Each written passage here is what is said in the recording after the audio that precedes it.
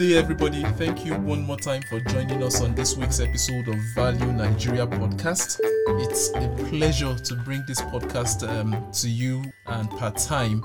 It's our aim to bring the best of financial education and financial literacy to the retail investors who listen into this podcast from time to time. And we also aim to bring in various investment and financial professionals who are experienced, who have seen various sides of the market and who the retail investors can learn from. In that same vein, we'll be continuing today. We have a guest on the show tonight. My guest is a graduate of the Covenant University, where he studied banking and finance and came out with a BSc in 2011. He's also bagged an MBA degree, a Master's in Business Administration from the Obafemi Awolowo University in 2017. By means of various qualifications that he's garnered over the years that he's been an investment professional, he's an authorized dealing clerk on the floor of the Nigerian Exchange Group, and he's an associate member of various financial bodies such as the Chartered Institute of Stockbrokers, the Nigerian Institute of Management, the Investment Advisors and Portfolio Managers of Nigeria, and an associate member as well of the Chartered Institute of Bankers. My guest today is vastly experienced and has spent a good number of years, almost a decade, in the financial service industry, where he has gathered experience from the capital market side of things, in assets and liability management, portfolio management, in compliance, financial service, business development, and in investment banking. By way of other interests and general interests, my guest today has an entrepreneurial mindset. He's a husband and a father. He's passionate about youth, leadership, politics, financial literacy, and even about the gospel. My guest today is a Christian who takes his religiosity very serious. He's a lover of God and is passionate about what he does. It's a very big singular pleasure to have my guest on the show this evening. And my guest, to let the cat out of the bag, my guest is Mr. Segun Aremu. It's a pleasure to have you on the show this evening, Mr. Segun Aremu. Hello, everyone. Thank you very much, Ajibola, for this wonderful initiative. I'm really impressed. I'm really grateful for this opportunity and this privilege. So again, I am Segun Aremu, and I'm an investment banker, and I loved what you are doing, and I also love to keep being a part of this. Thank you. Perfect. Thank you very, very much, sir. I remember all our conversation, speaking with you and trying to get your consent to come onto the show. It's been very smooth and I've enjoyed a very good conversation with you. I really appreciate your time, sir. This evening, I've reeled out a couple of things about you, but I always like getting to know our guests a little bit better, even on the personal level. Do you mind just sharing something about yourself, maybe your growing up years, and some lessons you learned along the way in your formative years, sir? Oh, great. So, growing up years, I'm the firstborn of my family, and I kind of found purpose early enough in life. So I kind of knew where I want to be, what I want to do, and all. And a core value of hard work is very key, and taking God seriously from a young age has been a passion. Then my work with a personal core value, and the keyword is relevance. Everywhere you find yourself, be relevant. Everywhere I find myself, I'm relevant. And to be relevant, you need skills, you need competence to be relevant, really. So you are learning hard skill, you're learning soft skill, all because you want to be relevant. Quite all right. Nobody is indispensable, but sometimes you can be irreplaceable. So that I like what I've worked with all my life to make sure that what has been helping me, that everywhere I find myself, from secondary school, I've been in leadership, I've been an house prefect, I've been an school somewhere, to university, different positions, executive wise, academic, same with service here and all. I was the Nigerian president for Red Cross in Nigeria. at the time when I was serving, and quite a number of stuff in NCCF and all. But with my thank God for how He has helped me, and to be honest, the journey to being where I am right now is a journey of sacrifice and the journey of God's grace. Like I always say, so you have to really give up to go up. Like John Mason, so many sacrifices, so many sleepless nights sometimes, but God is faithful. God is faithful, and honestly, I'm still learning. I'm still training. I'm still getting better, and with time, we keep helping younger ones to go further in life. Thank you. Perfect. Thank you very, very much for sharing all of that, sir. From what you've said, it's very obvious that you take your religion, you take your profession, you take life generally very seriously, and you put in your best at every opportunity that you have. You mentioned something very important while you were speaking. You talked about you being lucky to have discovered purpose, to have found out what exactly you were made for. How did this happen, and how did you discover this your passion for the financial industry and for investments? Okay, so growing up in the early 1990s, my dad is a stockbroker, and as I now he's even retired as a stockbroker. But then growing up, you see him going wearing suit and tie, and you just ask your dad. As at 1988, he was billing clerk on the exchange, and then it was all manual and all. And sometimes it takes us to the floor of the exchange at that time. Then you can stand at the lobby to watch the brokers trading. Then the system was different. Was not like now that everything has now become so automated. So I think I got my passion from that. Seeing him doing the job, and I asked him that, what do you do? He said he sells and buys shares. I'm like, well, I've not seen you carrying any carpenter around, selling or bringing chairs and selling it at home. Now commence buying our machine, but me especially, this several materials on stock exchange, on trading of shares, or just know more about what they do.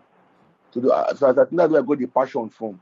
Then in life, as I started growing up in secondary school, I had to pick a course, which one I'm to go. So I went to science class, went for some like a week.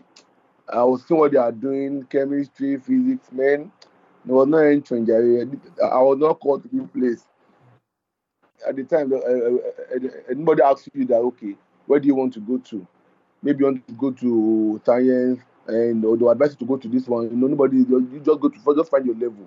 So as I finding my level, I got to accounting, to commercial class, and I found out what they were teaching was thinking with me.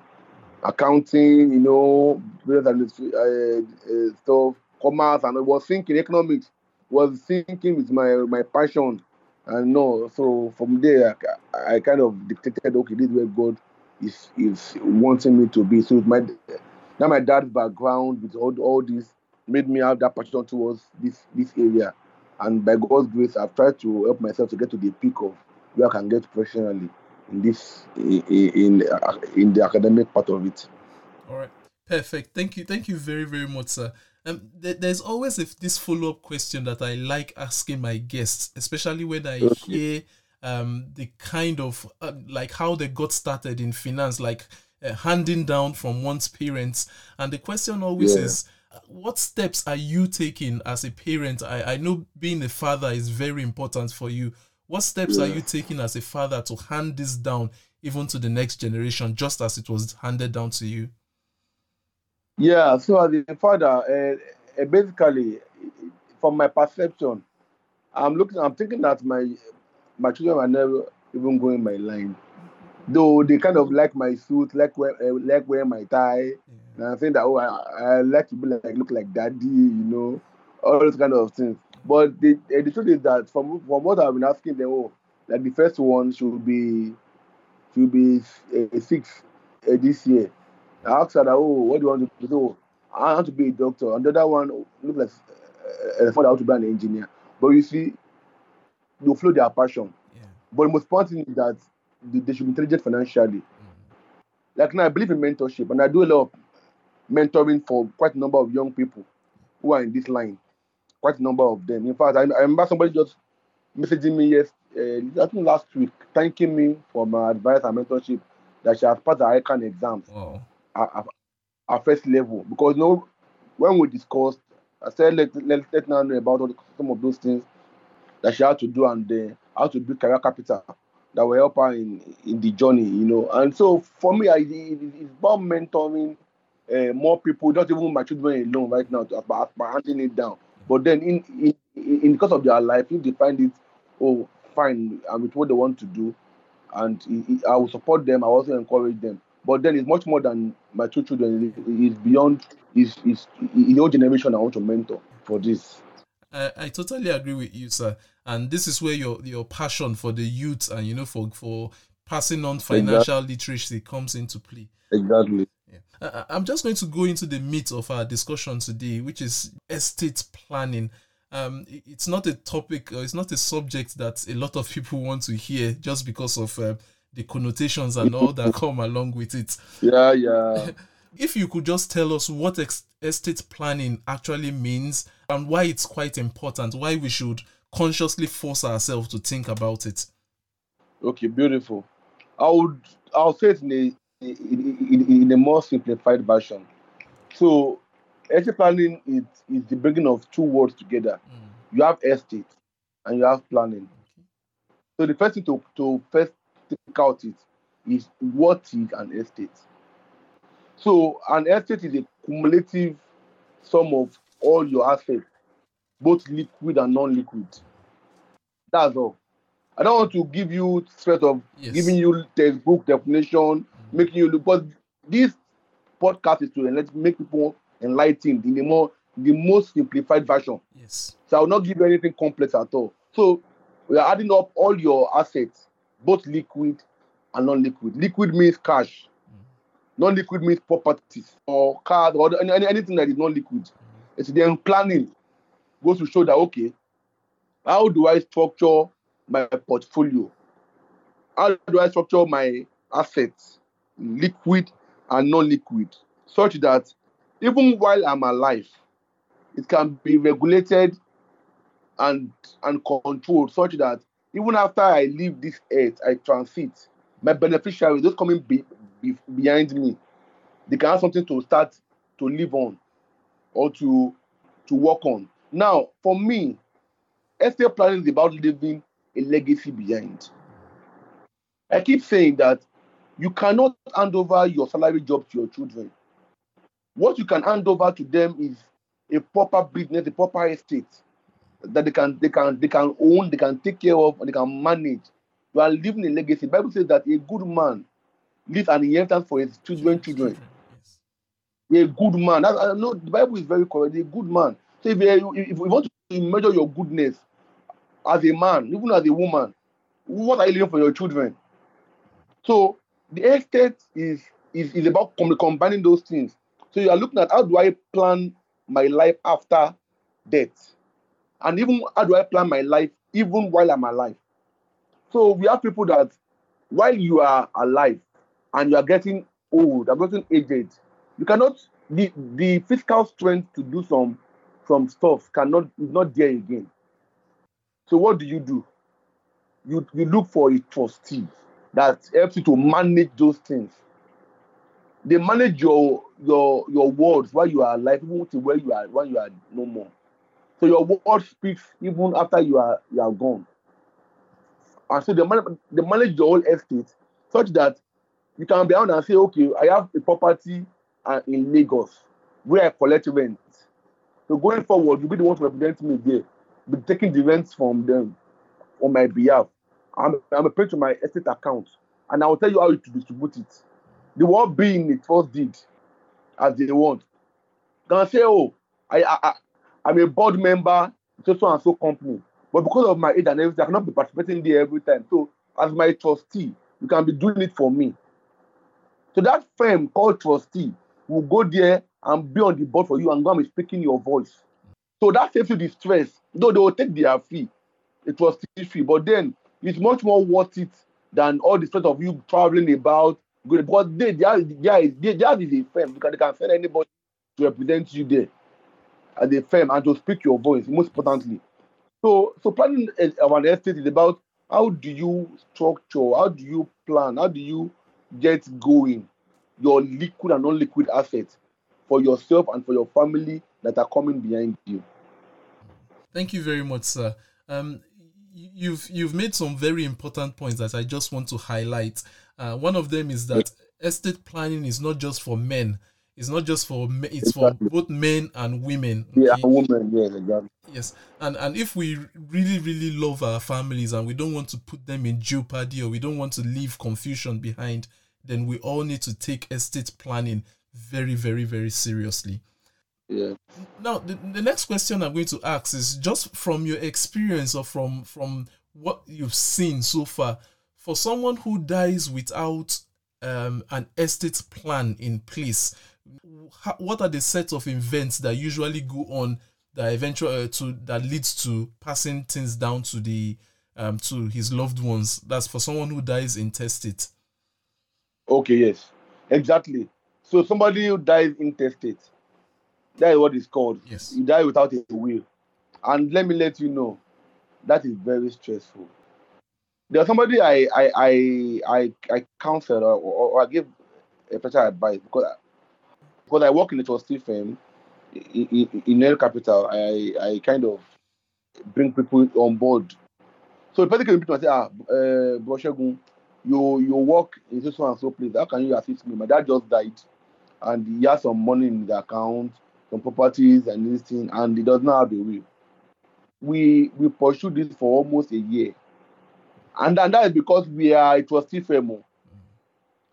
Because you have to get it out of administration, go to court and do probate. All the family must be involved.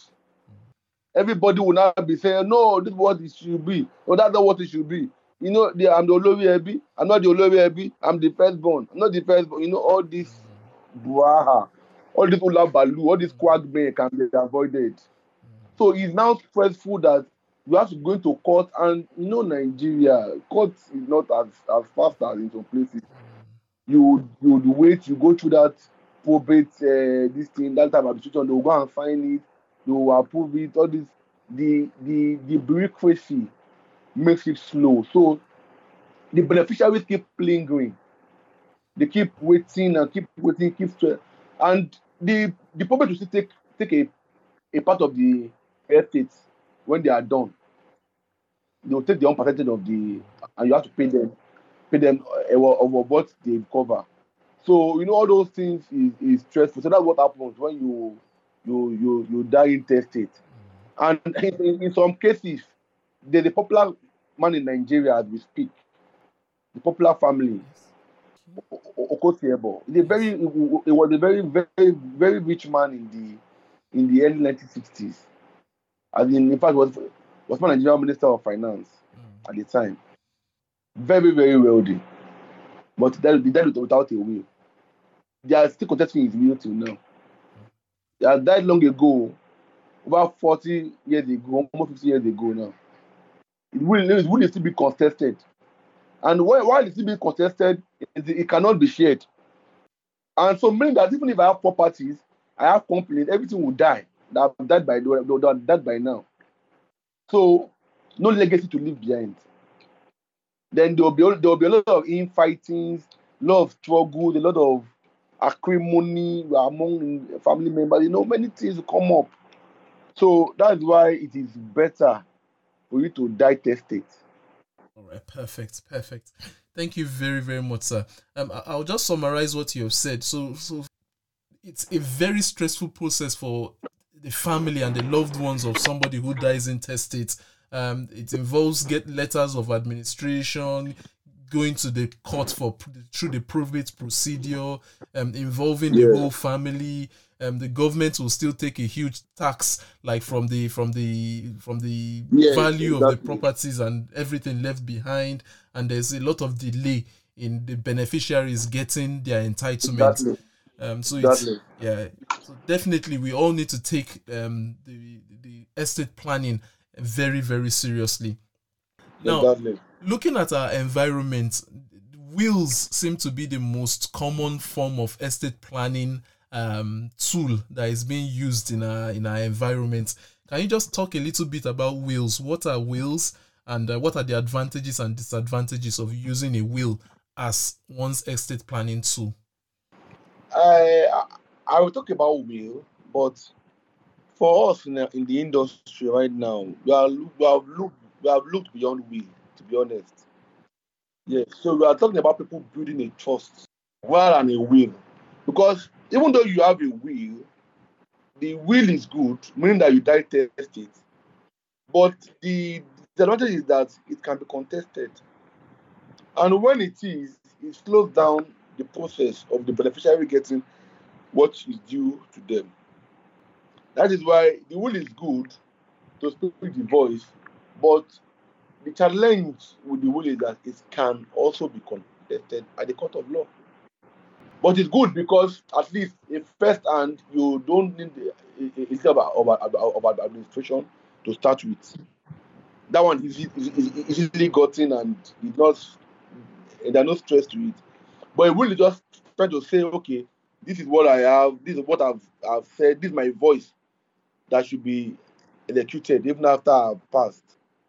And you appoint a lawyer, or you can deposit a will also with a trustee.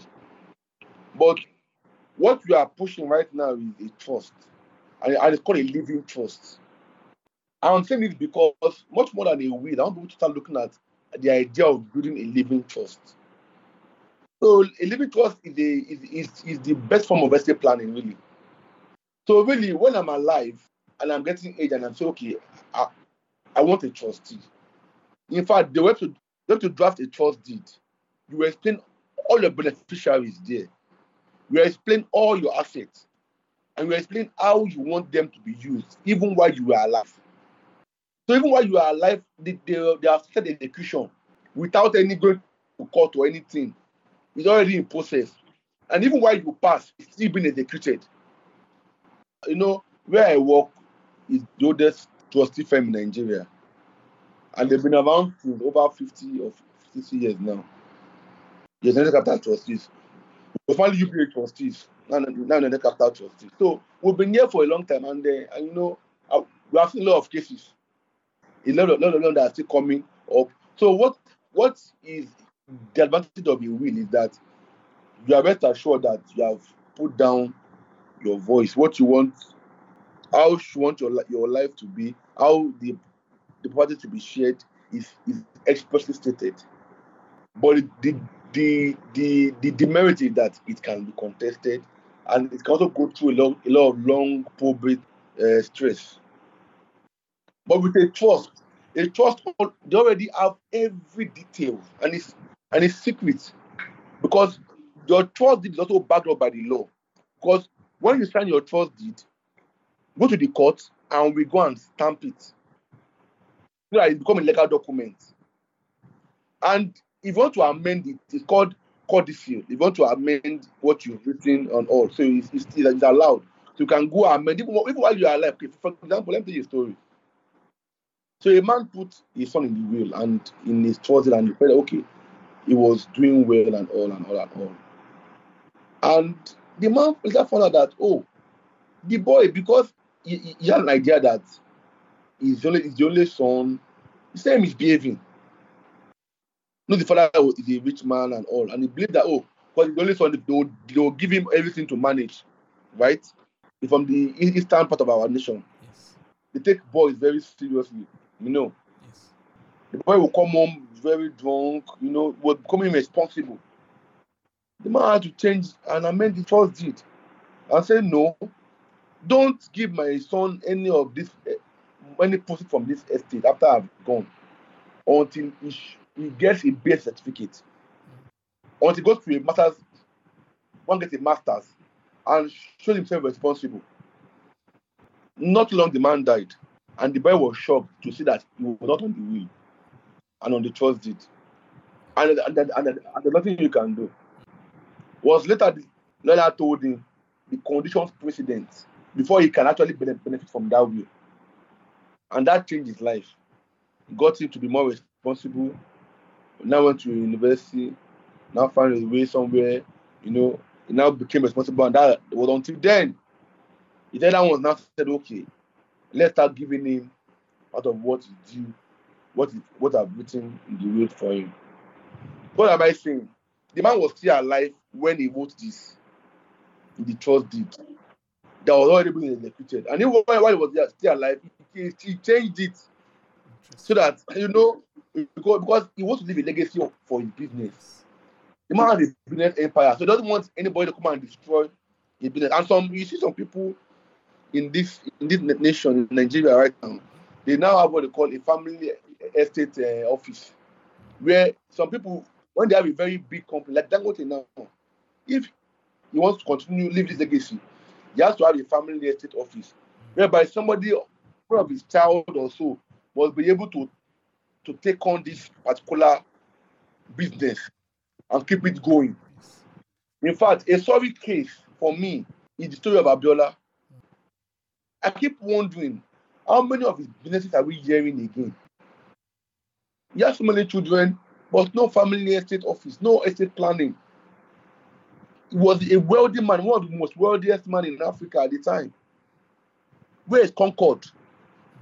All those companies that they employed people, that had significance at the time. If there was an estate planning, that okay, while I'm alive, this is how it should be run. While I'm dead, this is how it should be run. It would have still been around. Because the trustees would have made sure that the company was still running irrespective, and they have a board. Because the trustee will always be on the board of all those companies and ensure that they live up to what is on the trust deed.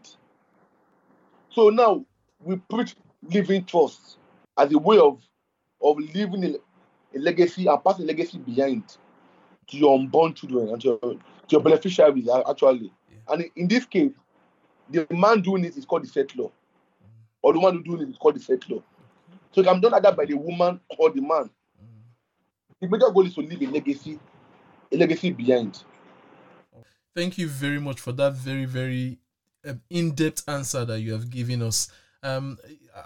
You've talked about the wills being the lowest rung of the ladder, and you've talked about a lot of the problems that even wills can bring. And you've gone on to talk about trusts and trustees. I just have a follow-up question based on the trustees. I recognize the pioneering role that United Capital trustees play in the market. My question is this: for somebody who wants to enact a trustee or who wants to get a trustee, does that mean that he'll transfer all the assets that he owns, maybe his houses, his shares, everything that he owns, he will transfer it over to the trustee, and they will become like managers of those assets even while the person is alive? Yes, it's more or less like that. So it's like you appointing an MD, but you're the chairman of the company. So the MD still must do the bidding of the chairman. So in fact, the chairman still owns the company. So the major thing we're just doing is just to represent the settlor, nothing more, nothing less. Being in the hand of the trustee is more or less to give it a more legal perspective, or give it the local standing to be able to operate on behalf of. So if I'm not bearing the surname of what I'm asked to do, then it will not look right. So it must be said that okay, I've transferred more like a P of A, and say okay, all the assets is in this asset, so and so and so. Is in your hands, or this is how it is. And some can say, okay, don't worry, don't manage it yet. Wait till so and so time. Everything must be in the trust deed as per stated in the trust deed. And we only privy to the assets that you have. But again, from our own end, from the trustee end, we open an account for you for that estate, in the name of that estate. So every proceed or so goes into that account, and it can be vetted, can be audited, and all. Everything is checked. And in fact, every proceed that come, every fund that come, you are aware of it, and you can get a split of account at any point in time, And even the charges, you're also aware of everything. In fact, we have some people that are our clients right now that we used to help them to all their dividend, all the share certificate that they have everywhere in the country, every of their shares, they pay to their asset account. And the man is still alive. Instead of him chasing all the shares everywhere in Nigeria, we will do it for him. And the money goes to your account and ask for a statement and say, okay, how much is my statement? What is there? We will explain everything to him. And then was saying I do also getting interest on the money as well. The reason I asked that question is because we know how skeptical Nigerians are and how we can be quite careful. Somebody might be thinking, if I transfer my assets to the name or to this trustee or to this company, what's the guarantee that they are not going to play hanky-panky with me? No. Another part of this issue is that the trustee, we are the trustee, we are regulated by the SEC. Our firm is regulated by SEC. So at any point in time, the trustee is answerable to the settlor. The settlor is your employer, you are the employee. So if there has been any anomaly, if there's any negligence, it can be reported and taken up. So we are to act in best of good faith and competence in kind of all what we do. And you see, that's what I've helped over the years. Because many families, I see them benefiting from this. In fact, I know of a family, the clients, that the third generation, that the one takes benefit from the third generation. First have gone, second have gone, the grandchildren who are now grown up, that they want benefit from the estate as we speak. So you see how it's far-reaching. Now, the next question I would like to ask is, somebody listening to this might just be thinking to themselves that, well, I'm just a small-time player. My entire net worth is not even up to 100,000, 500,000, 1 million, 5 million, 10 million. The question is, at what net worth or at what value of a net worth would you strongly begin to advise people that you really, really need to start taking estate planning very seriously, particularly maybe even as engaging a trustee and all? Beautiful. I wanted to say this earlier, but I said, let me not move fast beyond my shadow. Okay. You can start this at any age after 18, number one. Number two, you can begin at any time you perceive that you have acquired something valuable to hand over as a legacy to your children and beneficiaries. So meaning that what to live as legacy is relative actually. Some people 100 million. Some 50 million net worth. Some 1 million is what they have. But then that is the legacy they can leave for their children. So at any point in time, you get to that level of perception or of that you realize that I can do this for my children. For example, at my level, for my children, I have an heritage trust for their education. So even while I'm not around, I pray to live long and I will live long by God's grace. But even while I'm not around, there's something that will take care of their education. That I'm already putting funds in every month. More or less like that.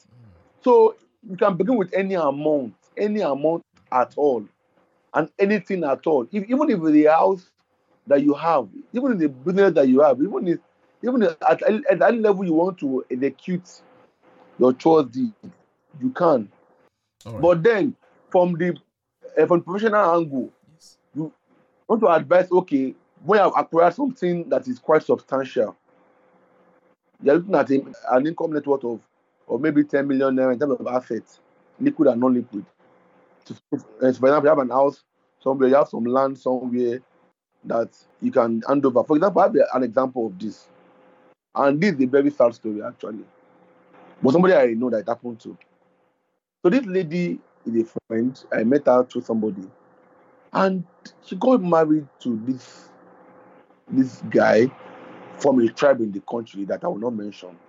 So that to avoid bias. And interestingly, the first year of their marriage, they were struggling to get income, they were doing business and all. Second year, the man began to boom. He got a business contract, traveled abroad, supply on blah blah blah blah blah. And they started buying land somewhere and they started building house somewhere.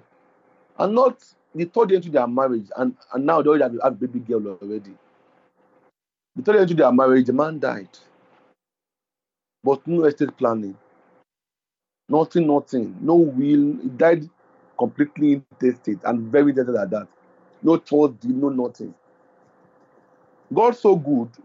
That's one of the assets that he has. That is only the wife and him that knows. The family came and chased the woman and the child out of the house. This lady sharing her story with me. It took me days to recover from that over because I wonder how will a widow and a daughter be chased out with so much ignominy that she married your brother or your family member and she was with him. And now that he has gone and he has been able to raise up some small cash, even when he was struggling, you guys were not even there for him. So you want to now claim property, claim everything and say, oh no, he's our brother. Because there's nothing to fight with. So the lady now had to just fall on the little things that only her and her husband knew. So that was how she was able to secure some level of independence and income for her and her daughter. Wow. But if the man had said, oh, I started building something, so let me begin and let's say planning a trust deal, a will, or something like that, that would have saved her the hassle of that embarrassment and that shame that she went through. So thank you very much, sir. So there's as long as you are above 18 and you feel you've accumulated something worth passing on, don't wait until you hit one specific threshold. Just put in an estate plan in place. Perfect. Exactly. Thank you very much, sir. Now, just as we begin to wind down the conversation, a question just dropped into my mind now. Now, for companies like trustees like United Capital PLC now that is based in Nigeria, say you have a client that maybe one of the Nigerians in diaspora listening to this that has assets that are beyond the shores of Nigeria, maybe has a house in America or in the United Kingdom and wants to take advantage of the services of these trustees. Are you able to cover assets that are outside the shores of Nigeria? Oh, interestingly, we also want what they call a diaspora trust for those offshore. We manage their investment offshore, and we also help them to manage their investment here in the country. Because some, they don't trust family. Some people are giving, for example, when they give family member money to help them to build out, they were showing pictures, fake pictures. By the time they came, they said, the house, there's no house. So we help people to handle that aspect too, such that you can send in money to your trust account. We help you to manage it. You want to buy a house, want to do a real estate, we're able to look at it and supervise it and give you an account. And because we are a firm, right? We are a properly regulated. We must act in good faith at all times. At all times, because of our name and our reputation. So for those abroad, we also have links abroad how we manage all those assets, both financial and non-financial. Perfect. Yes. Thank you very much, sir. Another thing came to mind, like if we are engaging the services of a trust and say for somebody who invests is active like a retail investor in the Nigerian stock market, say he transfers his assets over to the trustee, if he needs to make any changes like to sell something, buy something, does he still do it himself or will he need to send instructions to the trustee like, okay, sell this, buy this, or what's that process like? So in the big picture, he's still doing it himself, but through a media, which is called the trustees or any other means. But the medium or the way it is being done is you send information to the trustee. In fact, that is even the beauty of business estate planning. I sit down and I instruct people to say, sell so and so, buy so and so, invest my funds so and so. For example, let me tell you some of the people I've helped as well, or we have helped as well. There was somebody that retired from a particular big oil company, and he was given a big gratuity. We had to sit down and plan his portfolio, such that we even had to ask and say, okay, what is your lifestyle like before you became retired? Your children, are they still in school? Your wife, what business is she doing? Or you too, what business you plan on doing? So we structured the portfolio to suit the lifestyle of that person as a retired person and all. And the person now said, okay, I want this particular asset. Let me buy this. Let me sell this. Let me buy that. We just carry out your instruction. If we see that you are doing something that is not right, like our advisory team, we can advise you and say, sir or ma, we think that this will be better if you do this. But then the decision is still yours. And you will sign as well. So you are giving us a mandate. We will carry out your mandate as much as you want. And in the big picture, you are still the one carrying out the instruction. We're only just helping to execute. Perfect. Thank you very much, sir. The penultimate question now.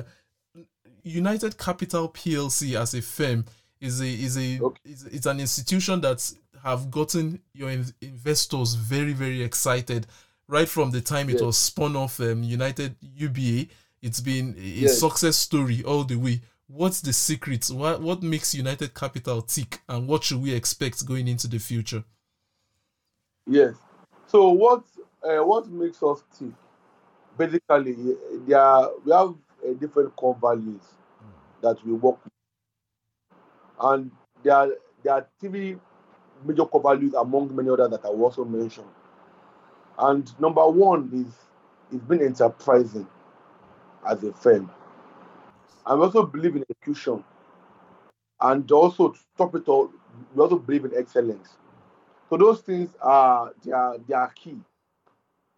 Among the fact that we try to ensure, as far the management try to ensure that we have an high level of professionalism.